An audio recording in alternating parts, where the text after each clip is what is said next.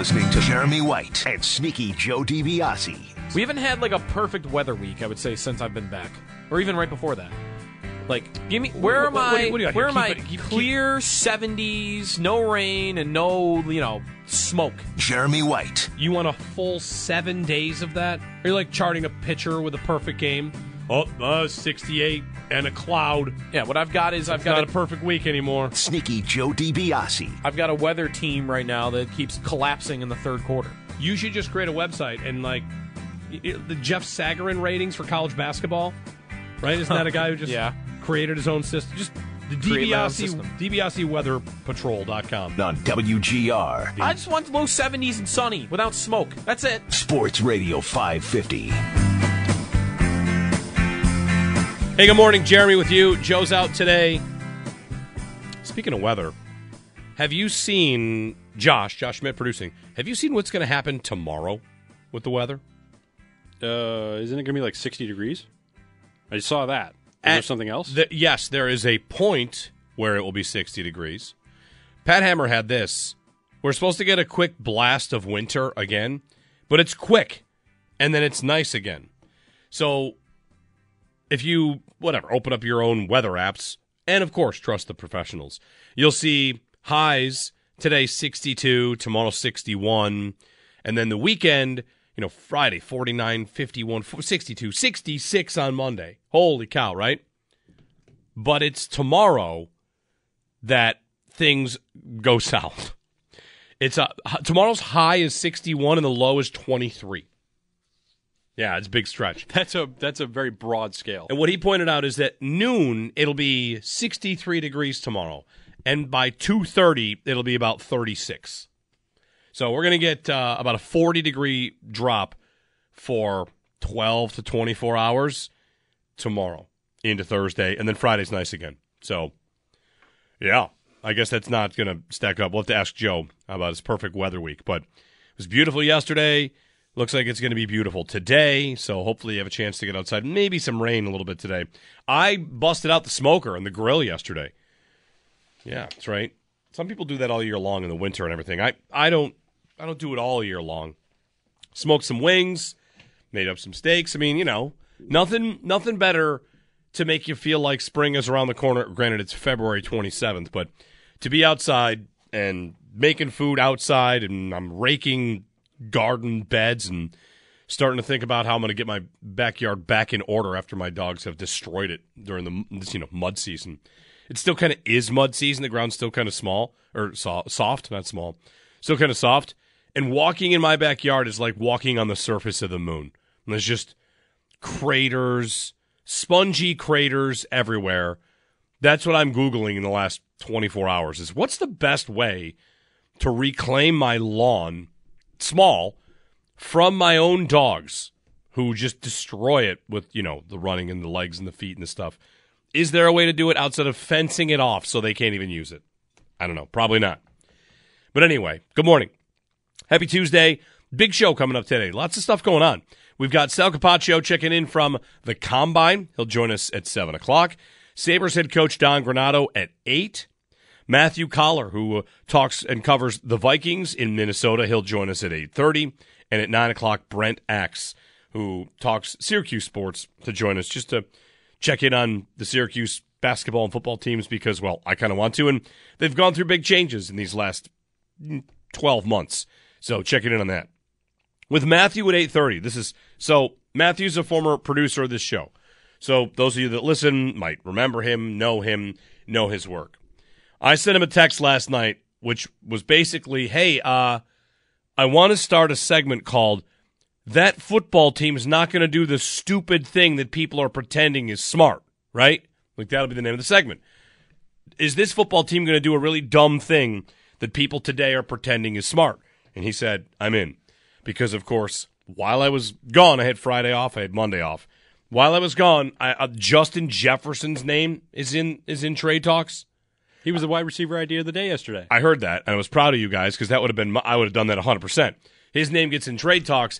Let's talk Justin Jefferson. I also thought that the Vikings have a chance to do the funniest thing ever and just trade Jefferson for Diggs right back.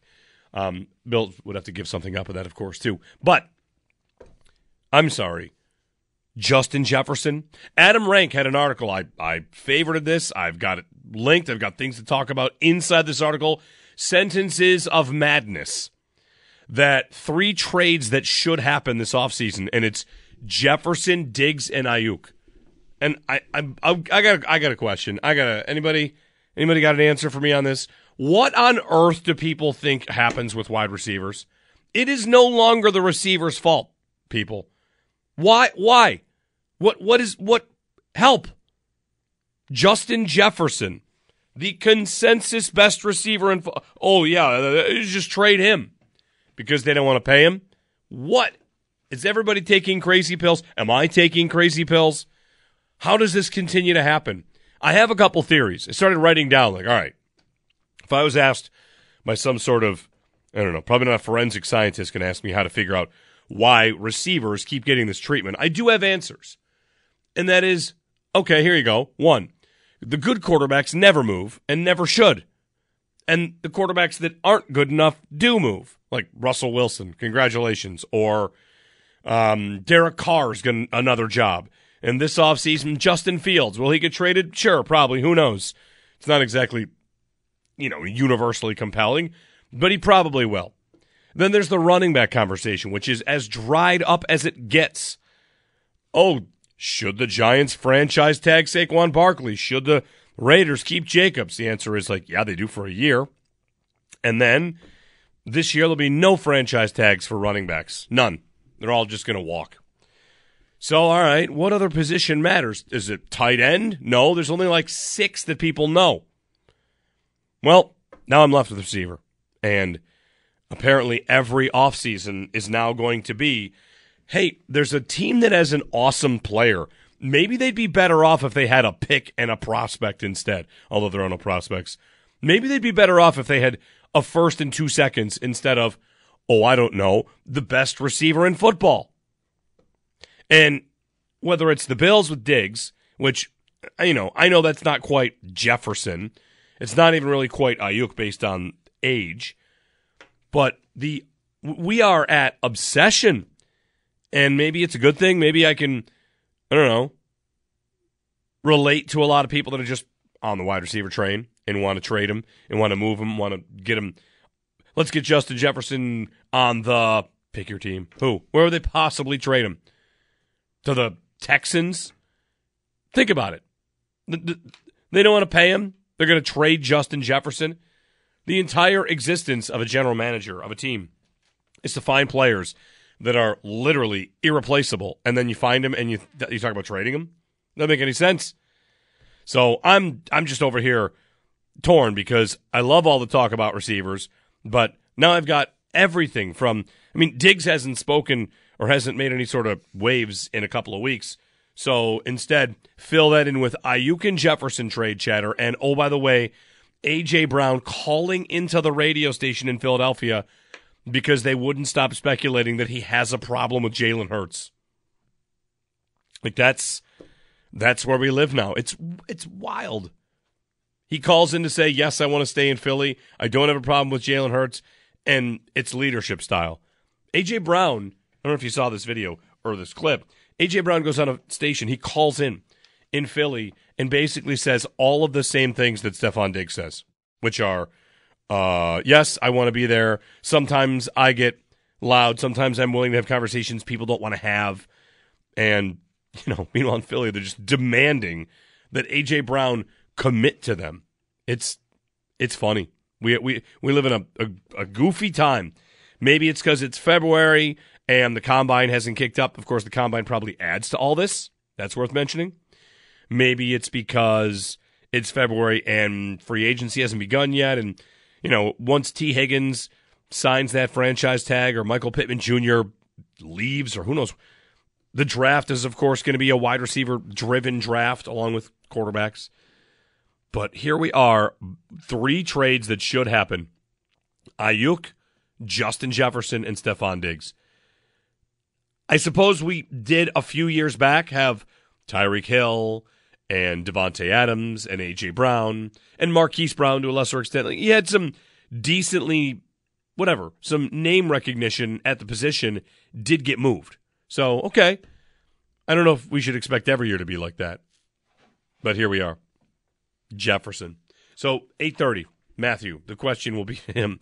The Vikings aren't going to do that very stupid thing, right? Where they trade a first-round pick for Justin Jefferson? Or they're going to want 2? It's nuts. Meanwhile, Sean McDermott spoke yesterday from the NFL Combine, and Sal's got a recap piece up on it, and he doubled down on talking about explosive plays. Some good quotes in here from McDermott. And I've heard the afternoon guys talk a little bit about whether or not we should take what McDermott said as him just saying it because he thinks people want to hear it versus how he really feels about it. And a couple things in here that McDermott mentioned from Sal's piece. You can check out the full piece at our website, WGR550.com. So McDermott cited data on drives that end in scores with or without explosive plays, saying usually a scoring drive has baked into it an explosive run or explosive pass or a big-time penalty. And those numbers are, out there from whether it's Pro Football Focus or any one of these, sites that's going to dig deep into the numbers. You are definitely more likely to get a score on a drive when you have an explosive play. And it's something that hindered the Bills. It's actually to Josh Allen's credit and some of the other players on the offense, it's to their credit that this team was able to score so many points despite really lacking in the explosive play department. They were 20th in the league in explosive plays, which it's bad. In what world should the Josh Allen Bills be limited to bottom half of the league in explosive plays? It is scary. Ken Dorsey wasn't getting enough. Joe Brady came in. They didn't get enough either. So how do they fix it? Well, McDermott knows. He said of it, quote, more on this. The game's changing a little bit too, with defenses going to more with split safety looks and more zone versus man. It's forcing quarterbacks or offenses to be a little bit more patient. The value of run after catch is important. If you're going to throw it short, you'd better be able to take it from 5 yards to 15 or to 50, and I think that's important as well. The Bills had 49 pass plays of 20-plus yards. That was 19th in the league. And McDermott said, it's part of us moving forward as we look toward our roster and look at player acquisition, something we need to take a hard look at, he said back in January. So, I've got Bean and McDermott talking about it, explosive plays. I've got a write-up from Joe Biscaglia of The Athletic on the numbers on Stephon Diggs, which are scary. There's a glaring number on something Diggs had this season that we'll want to talk about as well going forward. I'm going to commit it to memory. And it's not a Diggs problem. It's a Joe Brady question. So got that as well. I can give that to you right now, actually. It's just that in the playoff game against Kansas City, of course, there's the big, deep ball that Diggs could not haul in, and that's on him. But on the rest of his targets, his average depth of target was 3.3 yards. And Joe pointed out in his piece at The Athletic a couple weeks ago, maybe last week, that with Diggs, you have a receiver who has made his living down the field, intermediate, even, over top of defenses. And while he dropped that one against the Chiefs, Allen missed him like 5 times during the season. And maybe if one of those deep shots was on target, we think less about the downfall or the slide or the lack of production from Diggs. If a couple of those get hit, maybe the drop rate doesn't seem as significant. Joe pointed out Diggs' drop rate was not much higher, was not much different than any other year in his career. Diggs looked like the true number one that stepped into an offense that didn't have an answer to get the ball down the field. Whether that's teams figuring them out and clamping down on him while taking their chances on Gabriel Davis, who would have a couple of zeros on the board, or if teams were just content to give the Bills the easy button over the middle to Shakir and Kincaid. And Shakir showed some ability for that run after catch, probably best on the team. But I've got McDermott talking about it again, and I think that's a good thing. All the things that they now talk about needing and wanting would have been filled nicely by Zay Flowers last year. But of course, Flowers goes before they pick. They move up and they take Kincaid. But I think it's a good sign that you've got McDermott again talking about it. I don't think it's lip service. I think they know they need it. It will be interesting what yak means to them, though, because from a yak perspective, whether that's run after catch or yards after catch, which if you're a rack guy or a yak guy, which are you, Josh? Are you yak or rack? Yards after catch or run after catch? I think I'm more of a yak guy. Me too. I don't know. I don't know what it is about it, but it just seems more exciting. Yeah. Because you could run a lot and only get 1 yard. Right. And what matters is the yard. Yards after catch. Anyway, I'm a yak guy too. They talked about yak in Dorsey's first year a lot. They really wanted it. I mean, Isaiah McKenzie was supposed to be a yak boost for them, and it was going to be a different design to their offense that was going to maybe give them some yak yards. And that never really happened. Never really happened. Dorsey came in to an offense that was 32nd in the league in yak, and they finished 31st. And then he never made it through year number 2. So, it'll be interesting to see what yak means to them. Does that mean scheme? Does that mean guys that are going to break loose, that break tackles? Should I be thinking of the Yak King? He self-named him that. Malachi Corley and, a day 3 pick? Maybe. That's a name you might want to familiarize yourself with if you're on the Bills' wide receiver train and you're thinking about the second receiver they'd want to draft. But all of it kind of adds up to, like, here we are again. Receivers are just dominating the offseason, as is, I guess, normal. Running backs are boring. Running backs don't get paid. There aren't even any first-round running backs in this draft. So I've got a league that's built on quarterbacks and receivers. And that means sometimes Justin Jefferson trade rumors pop up. And Brandon Ayuk says he wants to get paid. Diggs didn't really do much of anything. And the stories are out there. And then people ask him, how about these stories? It's wild. Fun times. Fun times. So we'll check in with Sal from the Combine coming up at the top of next hour, 7 o'clock. Throughout the week, checking in with Combine people as well to see who has a lot to lose, who has a lot to gain. The Bills have already started some of their salary cap maneuvering. Connor McGovern, his deal has been restructured. The Bills freed up a little bit of space, nothing too crazy. There was also news over the weekend, before the weekend, that the increase in salary cap space, of course, helps the Bills get closer to being under the cap. I don't think it really helps them add anybody so much as just helps them get more compliant. Because with more money in the global pool of NFL finances, that probably means that players just get paid more. So whether that's quarterbacks, receivers, when Michael Pittman gets paid like the 4th best receiver in football, maybe he goes that high. It's the passage of time. It's something we're going to get a lot of these next couple weeks. With more money into the system, a lot of guys are going to get paid more. Maybe even some guys get restructured. That's something to think about here is if you're the Bills or any team that now has a little bit of extra money, some teams will commit that to, of course, extensions and not just commit it to free agency, but keeping the guys that you already have. Maybe you like the idea of extending Rasul Douglas, which the Bills could do to save cap space, and also, a player that they like. They could keep him for a little bit. He's got 1 year left on his deal.